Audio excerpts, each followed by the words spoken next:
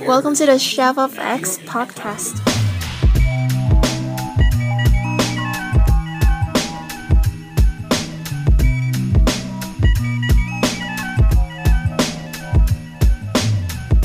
I'm going to start off with a little, a lighter, less, philosophical question, which is, how well do prisons pay attention to the health of inmates? What happens if somebody becomes sick? So, again, prisons, I'm not as sure. I've heard that prisons handle things slightly better than jails. But, Or jails, whatever you know. Yeah, okay, yeah. From what I know, generally speaking, it depends on, the inmates have to advocate for themselves. But there are opportunities every morning for you to advocate for yourself. The problem is, the opportunity is at 4 in the morning. Oh. So you also you can't be so sick that you can't get up at 4 in the morning. If you're that sick, then you're past there's diminishing returns, basically. And you're past the point where you can advocate for yourself. What services you could receive? I mean, I guess basic health care. But I don't know the full range. I did end up going to a hospital, outside of the jail, which is a huge field trip for an inmate, because they suspected, something came through in my blood test or something like that I had some kind of a skin condition, and they thought, oh, well, it could be a really serious condition, or it could be that you're, over-exercising and you don't have the right nutrition. And they didn't know which way to go, so they just decided one of them was easier to test or something like that. And they transported me to the hospital, and I just walked. It was just me and one guard, and I'm just walking around Valley Med in chains. And to me, I remember it as a good day, though, because I was out for one day out of whatever. And but I say all that to say there are medical services, and it is possible to get referred to a more intense healthcare facility for inmates. I don't know what the criteria is. I don't know what the cap is for the cost of a procedure, but you can imagine.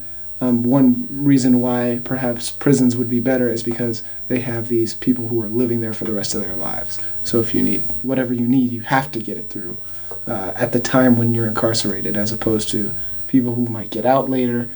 Maybe they wouldn't prioritize them at the top.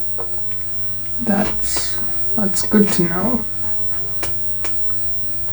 What about people who are incarcerated with health issues like addiction, and how are they treated medically? Because sorry to cut you off, but an example is you can get arrested on drug possession charges, and if you possess hard drugs, chances are you're probably using them, and if you're using such drugs, chances are you're addicted to them. So what happens to people like that? They obviously need psychological help as well as physical help and rehab. So yeah, mostly it's still, from what I've seen, that's still a lacking part of the jail system that I experienced, because the only person that I saw actually, I don't know what it means for one person, but have you heard of recidivism? No. Okay, so there's a phenomenon where people who go to jail or prison return to jail or prison in a very short period of time, usually within 3 months. So after their release, even if they served a really long sentence. So there's this idea of why? The question is why? Why do people keep coming back? Well, I don't know the reason, but I do know that the one person that I saw come back was a serious addict, and his drug of choice was methamphetamine. Oh. No. And by the way, that's the norm for most people. For some reason, I guess in San Jose, that's the thing right now. But most people who were addicts did methamphetamine, which, a whole other part of this is that not only, like, a huge percentage of the people in jail are there because they're addicts. So, or something that's a direct consequence of them being an addict. So it's not like this is some small, obscure part of the population. No, this is like, the addicts and the people who are just homeless make up the majority, probably. And then the minority are the people who are like, yeah, I rob banks. So,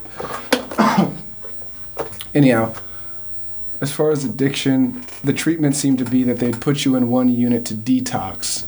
And then after you had detoxed, I don't know anything about what that's like, then they would transfer you to a regular unit. But there were a couple of people that I met that were still detoxing when they were transferred into the regular unit. I knew a guy off of heroin. He was like, "What's wrong? You guys have never seen somebody kicking hot?" Which I hadn't heard of before, but yeah, I mean, mostly it involves people sleeping a lot from the outside, sleeping all day, getting up, scarfing food, and just sleeping ridiculous hours. But the treatment seems to be that they're just leaving people alone. And the thing is, there are drugs in the jail too. So if you want to, you can be an active user while you're in jail, and certainly while you're in prison. So the psychological help, I don't think that was emphasized at all. And that's what leads to people like the person I saw, who I think he was only out for 3 months. And when I met him, here's a disturbing thing. When I met him, he had been in the jail before me, and I came in, and he was one of the more positive people because he was really into fitness. So he was like almost a bodybuilder type. And he cared about which foods he ate, and he was very, we counted each push-up. And then he left, but when he came back, man, he was like a skeleton. I didn't even recognize him because all of his muscle mass was gone. So it's not just that he had returned, but like apparently he was like a really active user for the time that he was out, and a part of that usually involves you not sleeping, not eating, and the drugs by themselves will deteriorate your skin. And I mean, the tragedy with addiction is that the question is, how much control does this person really have over their decisions versus someone who's not addicted to that substance? And it seems to be limited. Do the authorities pay attention to mental health at all? Like, before, during, and after an arrest? Like, are people who are arrested who have mental health issues given special treatment in any way? Not medical treatment, but the way they're treated by the cops or guards or whatever. I think yes. Especially if you're a lawyer, suggest that you have mental health issues, or your lawyer acknowledges that you do. But not every cop, not in your day-to-day life, no.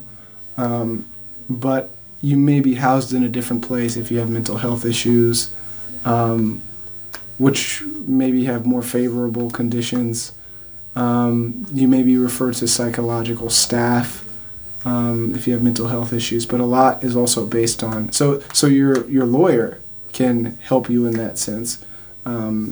But also it's based on you advocating for yourself. Like every unit has some system in place such that if you're threatening suicide, that they acknowledge that as, okay, we have to change the way we're treating this person.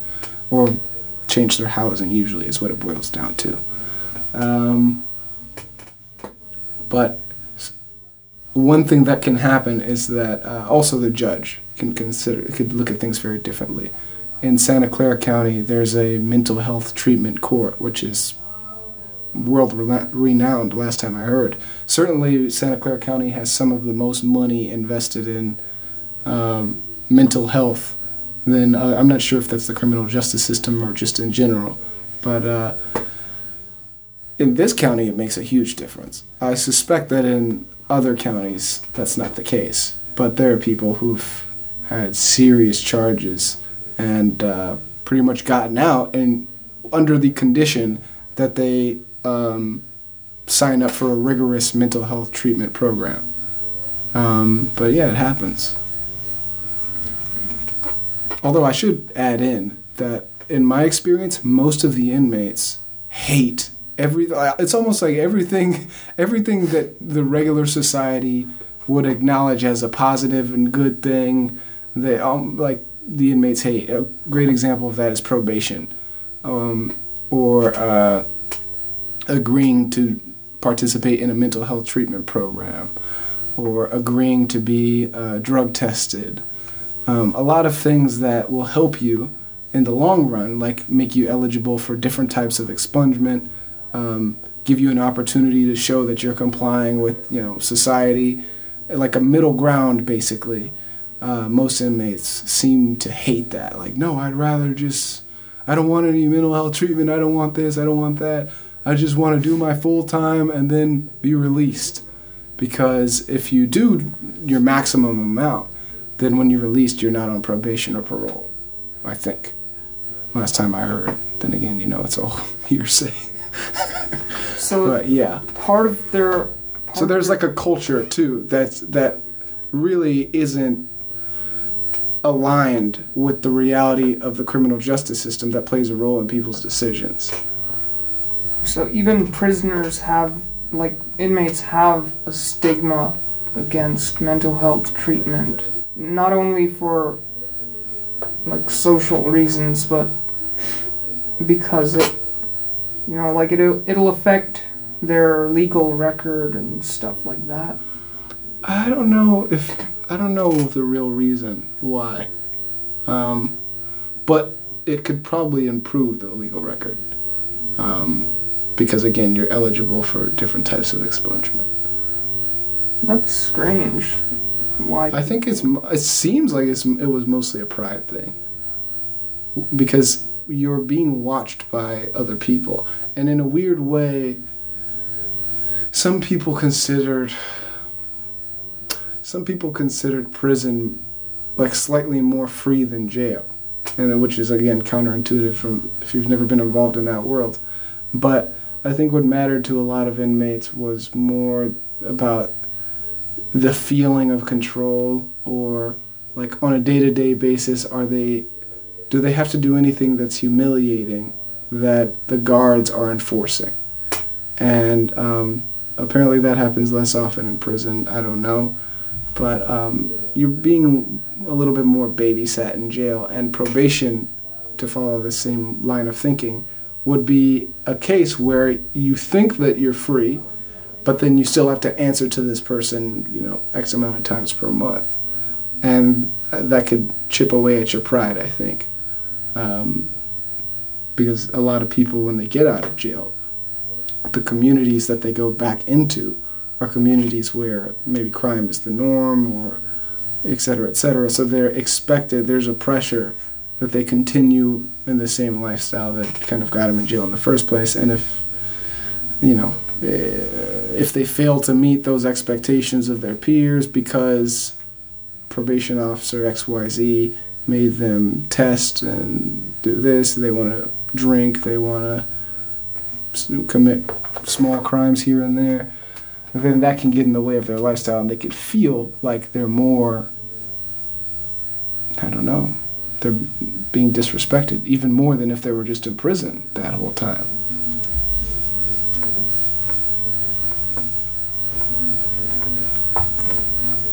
How did your experience change you?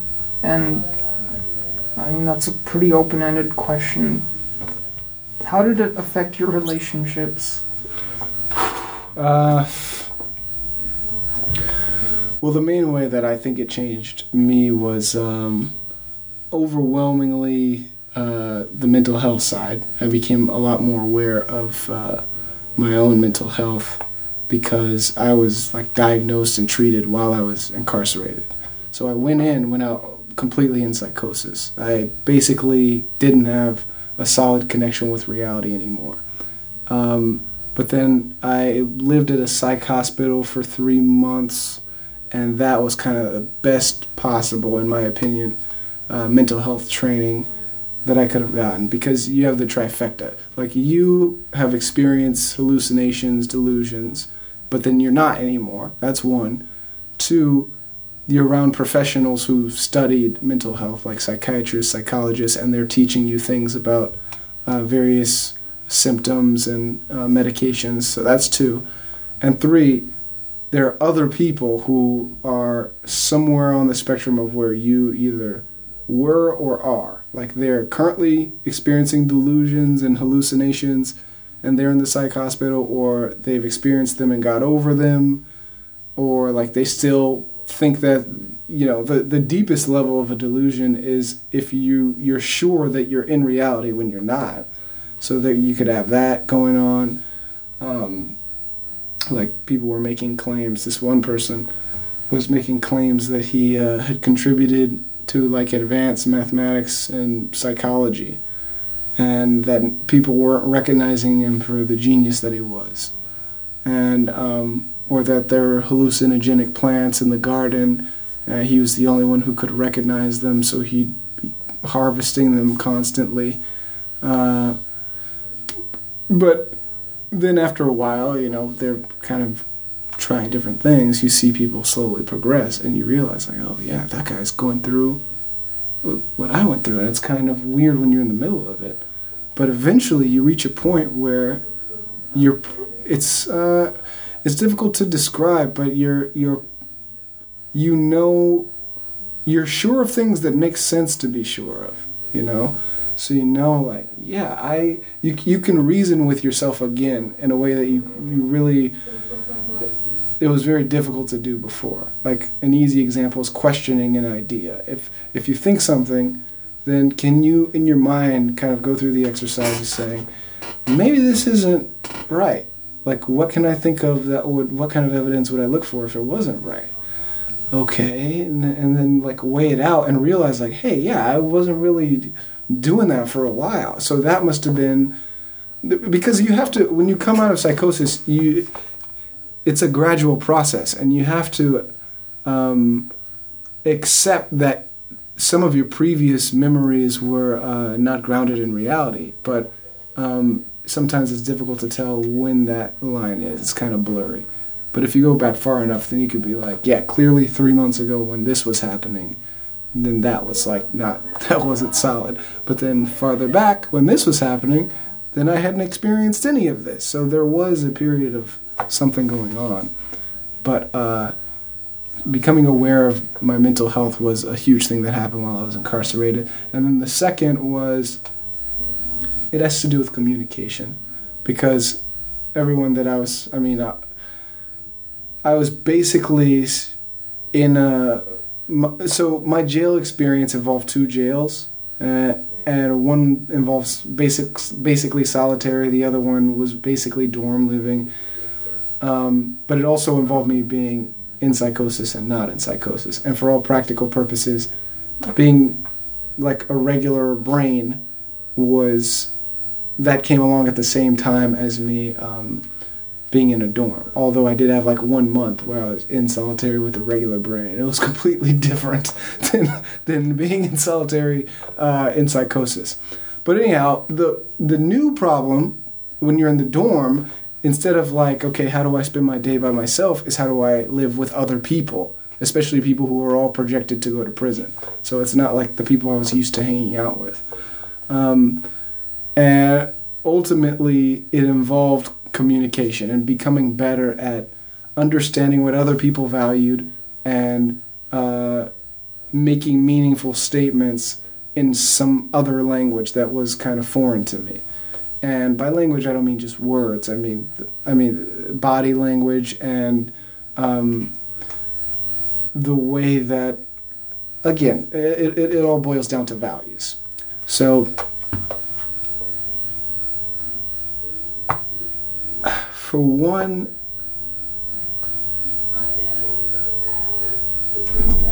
I just thought about conversations very differently when I was in jail, because everything basically boiled down to one conversation, which was... What's up, Liz? What's up? I'm just gonna grab my bag. Alright. My bad. I'll catch you later, bro. Alright, man. Later. What was your name? Aditya. Aditya. Come on. Nice to meet you, bro. Nice to meet you. Later, man. Alright. Peace out. Almost every conversation boiled down to, how are you? You know, like, even if I felt like no matter what I was talking about, the real thing that I was talking to someone else about was their state of mind right now. Because everyone is in a pressure situation. Because the way that the courts work out, especially for poor people, is that, let's say you may or may not do a crime, you get arrested, you go to jail, and then you meet with a public defender, and you go to court maybe once a month. Right? It's not like every day you're going to court and within 5 days your case is handled. No, you're a part of a big system of a lot of people going to court. So it's spaced out a little bit. And the part that can bring up so much anxiety is that you don't know how much time you're going to get, but you're still in jail, right? So some people, they get lawyers and, you know, they get out and they figure things out. And then they get sentenced and they go to jail. But for poor people, overwhelmingly, you're just in jail, waiting to find out how long you're supposed to be in jail. And it seems so wishy-washy because you can only be convicted of the things where they find enough evidence, but they don't go through all of the work initially. They just kind of take a guess at what they're going to figure out, and then that's the estimated time that you're going to face. But the one thing that you do have power to do is, and I left one thing out, and then when you do go to court, usually after a certain period of time, your public defender will make deals with the DA and say, hey, we've decided that this is a reasonable amount of time, so do you agree with this or not? And you have the power to refuse those deals. The conventional inmate knowledge is you always refuse deals. And I saw this work for many people where they, you know, their first deal was that they'd spend 25 years in prison and they refused it. And then the second deal was that it was 20 years. And by the end, they got it down to 8 years, right? So how these decisions get made, I don't know. And most inmates don't know, or at least not the poor ones. But this is a part of and then it's a month between each of these new offers. This is really how a lot of people experience the process. It's just yes or no, right? Okay, wait another month, yes or no. And because none of us see what's in the black box, a lot of weird theories kind of build up to explain this. Oh, it's if the DA likes you, if you smile at him, if, you know, your public defender is a woman, it's this, it's that. It depends on how your hair is cut that day. But it all seemed a little ridiculous to me. And that was the context of every conversation being the same conversation, or at least that's how I felt about it. Whether it was someone telling a joke, somebody making a comment here, it really, I felt like people were just doing the bare minimum that they had to stay sane. And with the exception of people talking about crime, then people would really be interested. Or for me, if I could get people to talk about their lives, that was the most fulfilling thing that could happen in a day. Because people live crazy lives, right? One of my quasi-friends from jail was this Romanian guy who was a credit card scammer. And he used to sell methamphetamine legally back in his home country. He finally made it to the United States, lived in Miami, since he was in the business of money, he always had ridiculous amounts of money. So he bought Porsches and stuff like that, slept with models for a while. And then eventually he's in jail, right? Because that's the end of the road. But there were some interesting things that had nothing really to do with crime that he would tell me. That I think, wow, that's amazing. He would be taking money out of an ATM, and an officer would come by, and he would think he was about to get arrested. But he's also, like a white guy. And usually, he said, the police would protect me because they would see me taking money out, and they would think I was a rich person. So I would get away because of that, and I drove a Porsche or whatever. So I eventually found out, oh yeah, being white in this country, has its benefits, even if you're a credit card scammer. They would have respected me more than if you were like an engineer getting your own money out of the thing. So a lot of the times he got away was off of weird social things that he wasn't used to being in the United States. But anyhow, I think that communication with people who didn't have GEDs and didn't want GEDs was very different than what I was used to. I mean, at the time I was applying to graduate schools. So the types of things that I found interesting weren't interesting to everyone. It basically boiled down to sex, money, drugs, crime. And from there I had to get creative in how I would make it into something that would be interesting for both of us. I also started rapping in jail, which was an interest. To me, entertainment is it's like you're trying to confirm somebody else's cognitive bias. And if you can do it well, then one, you'll entertain them, but two, you'll also know what they think about things. And I feel like it really helped me out because it's a format that a lot of people are used to hearing. So it was a middle ground. I could work on something all day on my own. It's pretty intellectual work for an inmate. By the way, I also got a probability and stats book, which was pretty cool. The teacher brought it in for me. But I would work on that, and one of the things that an inmate told me was one of the reasons why I liked this was because it really represented our experience. Because I would do certain things with words where I try to use slang that was specific to that pod, or I would talk about just daily grind things like I said, there are limited resources like chairs, phones, showers, whatever, and I would talk about, this is a part of the grind, is trying to get this thing that's limited at this particular time, because if you don't do that, then this is the consequence, or, whatever. And here's some slang for you. And that was really, from the time that I had performed to the day of my release, that was the number one activity after that. And the benefit is I don't have to mine other people's experiences. Because you need a friend in order to talk about your life or talk about their life. But for a rap, you don't need any friends. You could just do it by yourself. And usually you'll make friends if you're a rapper. So, people like live performances. So communication, or mental health treatment and communication. Mental health education and communication were the two things that changed, How do you communicate? I mean, if you were in an environment where everyone was going to prison, people didn't have GEDs, they don't know or care about robots, their experiences in the world of crime, and you had a little of experience in that world, then how do you even start a conversation, And now I'm really good at that. Before, I would just have nothing to say and just have depressing days. And someone might come up to me and say, hey, how you doing, man?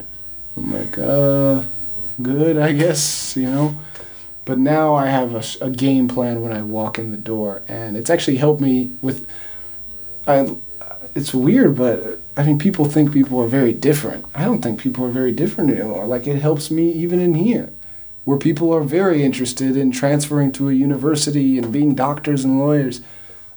Ultimately, I don't immediately talk about drugs, sex, crime, and whatever, but I have a little bit more strategy in how I navigate through conversations. I think is a direct result of talking to people that I wasn't used to talking to. This is a little off topic, but how did your experience change the way you treat people? I mean, you've already answered that a little bit, but where I'm going at is there's a stigma in not only this country, but almost everywhere. If somebody is incarcerated and they're like living freely now, there's a stigma against them. So my two questions are, when people learn that you have been incarcerated, do they treat you differently? And if so, how? And also, after your experience, do you look at people and treat people differently?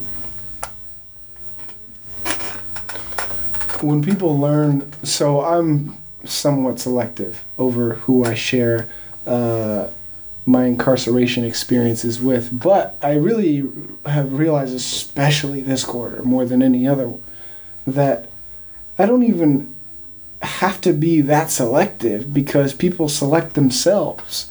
Meaning that I usually think I like being around curious people, smart people, people especially who are driven toward like personal projects.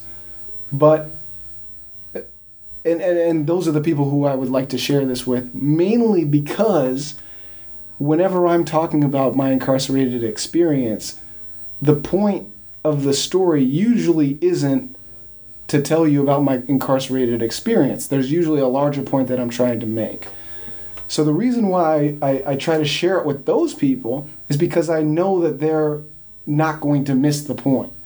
Versus with other people, if I'm telling, some story and it involves me mentioning that I'm incarcerated, then suddenly for them, they completely lose they stop following the story and they only stick with, the buzzword, basically. They get fixated on that one thing. Right, and they might, which would be fine if you understand the story, then get fixated, right? If you have both, right? But if you don't have both, it's almost like if somebody misunderstands a particularly rude joke, it's like, yes, it's rude, that is a part of it, but usually there's a larger thing, and that's why it's funny, despite the fact that it's rude, blah, blah, blah, blah, blah, or it's ironic that it's rude, or it's this, or it's that. But you need to be able to read into that in order to even understand what I'm talking about.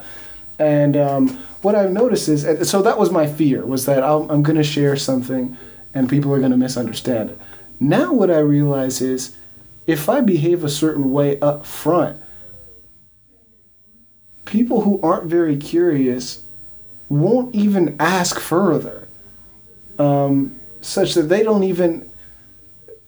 it's not even that I have to hide anything, it's just that it would never come up because they would never be curious about my life.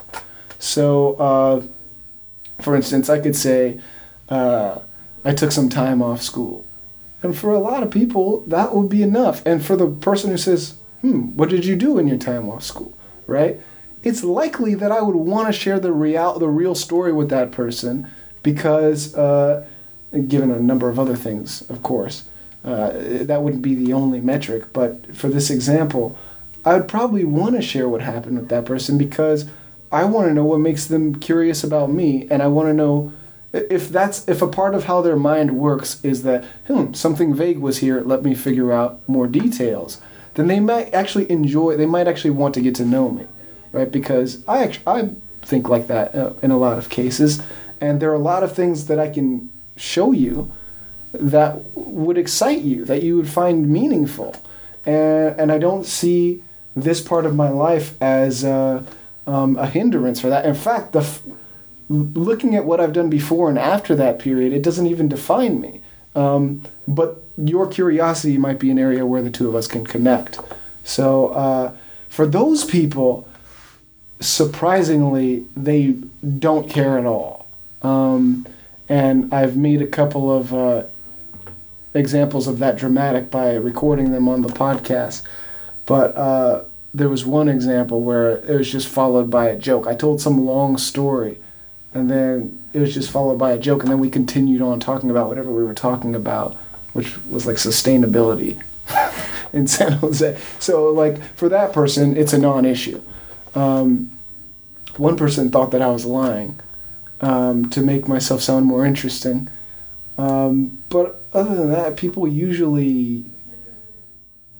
I mean, let's be honest, most people want to talk about themselves, myself included, right? So they really don't give a fuck about what somebody else's life was like. As long as, like, right now you're doing well. Okay, you know, I mean, if somebody meets me right now, I'm working as a tutor, I'm in a specialized math class, it's just me and my professor, and we're going over proofs. I'm quasi-accepted already to a couple of schools. So it's like, I'm already in a good enough position where it doesn't even make sense anymore for it to be a central issue. And then of course, my favorite example. I told you I wrote a lot of raps when I was in jail. I came to the answer to this rapping group, and I told them, like, yeah, I just got out of jail and I want to make this thing into like a mixtape. Does anybody like know anything about that? And they were like, try SoundCloud or something like that, like very nonchalant, to the point where now almost every time that I meet up with them, I mention something jail related, and they're like, "What? You were in jail?" And then I was like, "Yeah, the first day that I met you guys." Like, some people, it doesn't even settle in their minds, because I guess the way I am in person is so far off from what they expect from an inmate. Which I'm not an inmate, but from someone who's been incarcerated. Former inmate. Yeah, former inmate. That they probably thought I was joking or something, but if they listen to the songs, you know. So yeah, there's a wide range of reactions, but usually it boils down to two things. One, sometimes directly I filter for like people who are smart, curious, or it's relevant to whatever the conversation's going to be about. Or two, even when I don't try to filter, people do it for me because they just don't care enough to ask any questions or to find out about my life previous to when they met me. So I haven't had any trouble so far, but I'm still going to, be cautious. I don't know too many people. I guess there is a bias for more understanding and open-minded people in a college environment and maybe even the Bay Area, whereas if you go, I don't know, like someplace that's more intolerant, someplace that's more reserved, I think generally speaking there might be a different set of reactions. Right. Or not even different, but a different representation of how people would react. Now, here's an interesting thing about being a former inmate is expungement. So it's possible to get your record cleared for basically everyone except government organizations. So if Google does a background check and you've got your charges or whatever expunged, then it will show up as you not even being arrested, apparently. So it's legal, therefore, after you get expunged, for you to say, I have not ever committed a felony, which is obviously false, right? But it's legal. Yeah. So now, here's what is 100% solid. Actually, it's not too solid. Are you a felon? Well, I mean, after you get it expunged, I think that, to me, it makes more sense to say, no, I am not a felon. I do not have the status of a felon. But have you ever done it? Well, you did do it. It's just you got it removed after you've done it, right? So that's a good. So it's kind of like this weird thing. But anyhow, at some point in the future, I've already gotten technically half of my charges expunged. So I have not ever committed a felony in Santa Clara County. But that's also false, so it's a contradiction. But for the record, except government organizations. But in other counties, they have not been expunged yet. So just to piggyback off of the conversation about telling people about my experience as an inmate, eventually there will be a point where it's not even going to be, since it's illegal for me to just lie, it's not even going to be in my best interest to say it unless there's some larger point that I'm making which involves me being in a jail cell or being in a dorm. So, have you gained any privileges or lost any privileges because of your experience? Not only definitely like lost, legal, but, yeah. I mean, I don't even think I'm allowed to travel right now without letting somebody know. oh wow. Yeah. For sure lost them, man. I mean, here's something that you lose even if you didn't do a crime, but you go to jail. When you go to jail, inmates carry drugs in their anus, right? So when you come in, everyone gets their ass checked, which is not a great experience. If you know nothing about it, like, all right, I'm going to jail, I guess. What's jail all about? And then the guard calls you, all right, pull down your pants, spread your cheeks, cough. And it's like, what? Really? He's like, do it now. It's illegal to not do this. Jesus. Yeah, so that's how I always mark the moment when you're really an inmate. Is like, although, actually that's not true. That's the moment when you go to jail. The moment when you're an inmate is when you understand jail as the other inmates see it. When you understand all the status games, not all of them, but you understand the status games. You understand the economy, the bartering economy that's developed. You understand the different groups and how races interact. You understand the way police interact with inmates. You understand the way the phones work. You understand the way the chairs work, the TV remote, who gets what, who's head honcho, who's not. You know, what are the punishments for different people? That's when you're really an inmate. Because then you're just living, right? It's not even like you're doing time, but it's closer. The better descriptor is that you've accepted that you're living in this alternate society instead of the regular society. And not only have you accepted it, but you're participating in it in such a way that you're getting rewards from it. And you don't really understand until you get the rewards. Like, why are people doing things this way? Then you do it and you're like, oh, this is a better experience for sure. And there's like certainly 3 or 4 things like that. And when you understand all of them and you're participating in all of them and it's the norm for you, that's when you're really an inmate. Or at least that's what we thought. Some dude told me, yeah, you're an inmate now, man. What are you talking about? I've been an inmate. But 2 months in, I always say, is roughly the amount of time for me. Well, the thing was, 2 months into a dorm, but I already was in jail for like over a year. So that's not a fair descriptor, but 2 months in was the amount of time for me that I was like, oh, this is what's really going on. That makes sense. You said something earlier about how you're selective about who you reveal stuff about yourself to, and it boils down to curiosity to some extent. I can actually relate quite a bit to that because, I mean, I don't know how you see your experience. Would you call it like a big secret or no, like because I podcast it. It's a secret except to people who, you know, are interested enough to listen. But my idea of it is this. I want to create I think of it like a movie setup where I do all the work and then I release it, right? And you might like it, you might hate it. It might be a blockbuster hit or whatever. But the movie's done. And I just get the satisfaction out of filming the movie. Like I'm like that type of director or whatever. So that plays out because instead of movies, instead of pictures, whatever, although I do make pictures less and less often, but whatever, I think the conversations that I get to have are some of the most... It's the part of my life that I enjoy it's one of the top 3 things that I enjoy about being alive.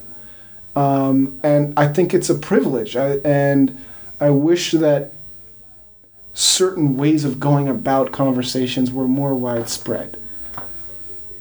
But I also understand that it's not interesting to everyone. So I do the middle ground where I make things that I like, and who knows, maybe when I'm 50 I'll listen to it again. But I make things that I like, and I make things that I think are interesting by whatever standard I want, 100% creative freedom, bad equipment most of the time. And then from there, I post it, right? And if somebody comes up to me and they really want to know more information, well, there's an archive already built up, right? So I could just refer them to something else. And in that sense, potentially, everyone could hear, whatever they want to know about me. But on the flip side, how many people are actually interested? Well, I don't know, right? So I don't put a great deal of energy into thinking about marketing at all. I just try to make good stuff and make sure that it's out so that the people who directly are in contact with me, I can refer them personally. But in the long term, the way these things generally grow is that people who like it share it with people who they think will like it. And then that's, 2 degrees of freedom away from me or whatever. So, it's like the movie model in that once the movie is made, I'm really out of it, But if other people like the movie, then maybe they'll recommend it. And but the movie is just things that I'm interested in. And I actually tried to start one way before my brain started melting because I was at a historically black college, and some of my best friends were like architecture and engineering students. And we would always talk about what we thought the future was going to be like, and I thought, wow, this could be really inspirational for little African kids, African Americans and whatever, if they knew that if this were out in the universe at the same time as like music videos and stuff like that. Because we all value this, and if no one likes it, that's also fine because we enjoyed doing it. But it didn't work out that way. So the first opportunity that I had to do something like this, it just so happened it was right after I had a psychotic break and got out of jail, right? So my idea of like, engineering science really was secondary to like, whoa, that was a crazy year, So I started off just talking about that, and my community was different. My network was different. Now I was around recovering addicts, people who had schizophrenia, just a whole different demographic, people who had all been to jail or prison. So it was natural to begin discussing these things. But again, that was my genuine interest at the time. Now, like I said, in the future, it may be writing proofs that I'm interested in, right? It just so happens that when I started, that was also the stuff that I was interested in. But if we were to go back to high school, I was pretty much the same brain philosophically. I just had less information, and it would have been about something completely different. So, yeah, it is a secret, but it's not a secret in the sense that I have to do any amount of work to keep it a secret, or that people can't access it. It's just a secret in the sense that I wouldn't go out of my way to share it, or I would be willing to filter myself in certain situations to avoid spreading that information. Makes sense. I mean, my big secret is this. If you don't know, these are the colors for trans pride. Okay. And that's my big secret, and it's something that I have gone my entire life avoiding talking about and stuff. Which, by the way, I was thinking this today. Can I interview you? I actually have new questions related to sexuality. Yes. Okay, cool. Not today, though. Not today, though. Yeah, another time. So,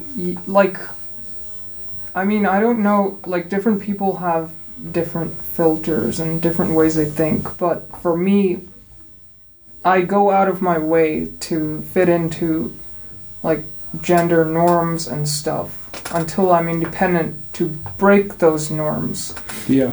So, but, as I progress, both academically and mentally, I start to realize, why bother? Like, why should I fit into those molds that society expects you to fit into? And which is why I do gender non-conforming things. And it makes me like it's just kind of like a sense of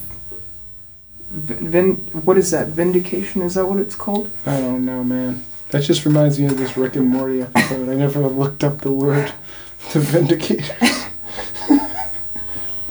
But yeah, it's if somebody like, I usually skirt the topic in conversation, and if somebody like presses for more information, I usually go ahead and just reveal it to them, because chances are if you're really that interested, then you're not going to react poorly, and 9 times out of 10 that has been the case. So I can definitely relate to that from what you said. Going back to the criminal justice system, if, like, hypothetically, let's say you could design your own system, you could design your own world,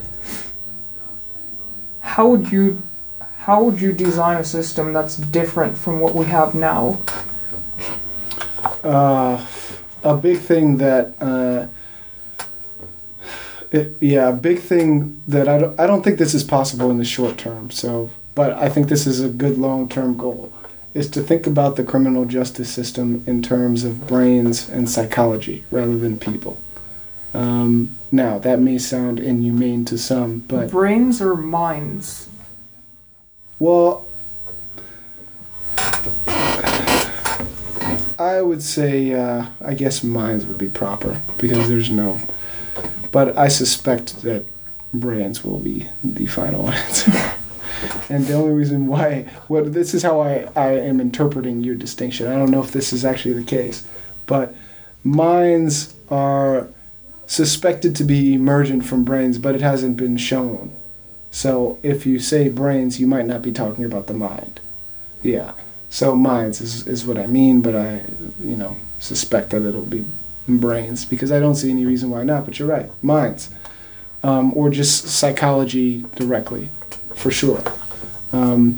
Because the reason why people do what they do does not fit the model of punishment. And I wouldn't be surprised if, in the far enough future, we realize that things that people get a life sentence for are actually things that could be addressed in 5 years or less through a different approach. It just depends on what you're trying to do. The assumption now is kind of retributive, I think that's the word, which is that you've done something wrong, so you should be punished, so you should suffer. But their treatment really doesn't take that approach, and it's certainly for mental health cases like me, it's a lot more effective, which is not that you should be punished, but let's see what's happening, let's see what's going wrong, or let's see how we can correct for this. And suffering is not always the best way of correcting for something. In a lot of cases, like I said, a part of the reason why people return to jail or prison is simply because they can't move. They're too poor to move. If everyone in your neighborhood is doing, dirt, X, Y, and Z, and when you leave, you go back there, eventually you're going to connect with your old networks, and that is the natural outcome of you being around that old network. And it's not a matter, and again, it changes from an individual's conscious decisions to do X, Y, and Z, and everyone having an equal playing field, to realizing, no, there are advantages and disadvantages, and if you're from this area and you're in this situation, you don't have the same options as someone else. And right now, not only is the system not acknowledging that, but I think I mentioned this before, it doubles down on those people who, in the future, I suspect we will consider less fortunate brains or minds, not less moral people.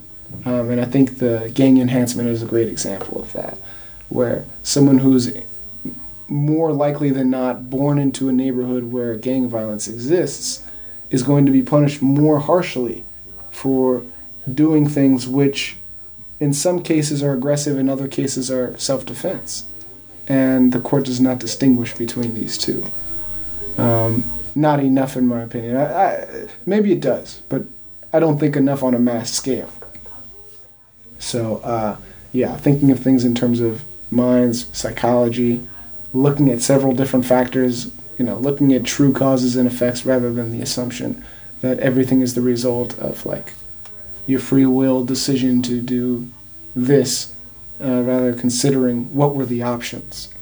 But in the short term,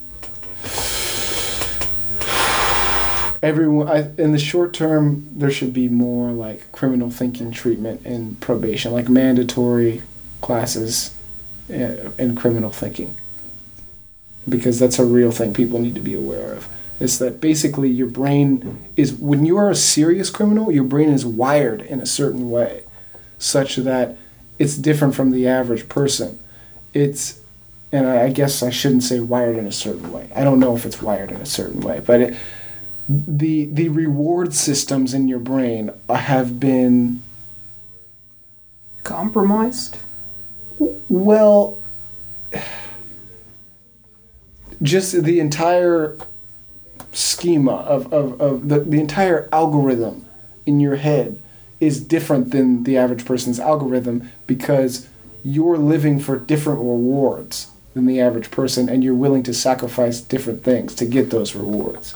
And it can become like an addiction almost, where, doing extreme things like robbing people and, violent things, these things have a response in your mind. And if you have them enough times in a row under the right circumstances, then you will think about the world very differently than if you'd never had those. And one of the downsides is it's very difficult to change your mind when you have these kind of, chemical alignments or whatever in your brain that are saying this is a reward, this is a reward, this is a reward, when in reality that's something that's causing you more and more trouble. Whereas a regular person would never even consider that as a reward. Wait, on that note, it's time for me to go. Yeah. I All was right. about to say that. Another time, maybe even next week.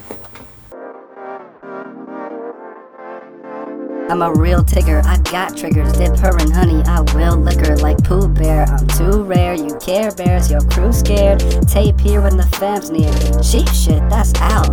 Weekends in the kitchen, off the deep end, but I'm living. Ooh, cleaner than soap box. The Chef of X podcast. Delicious.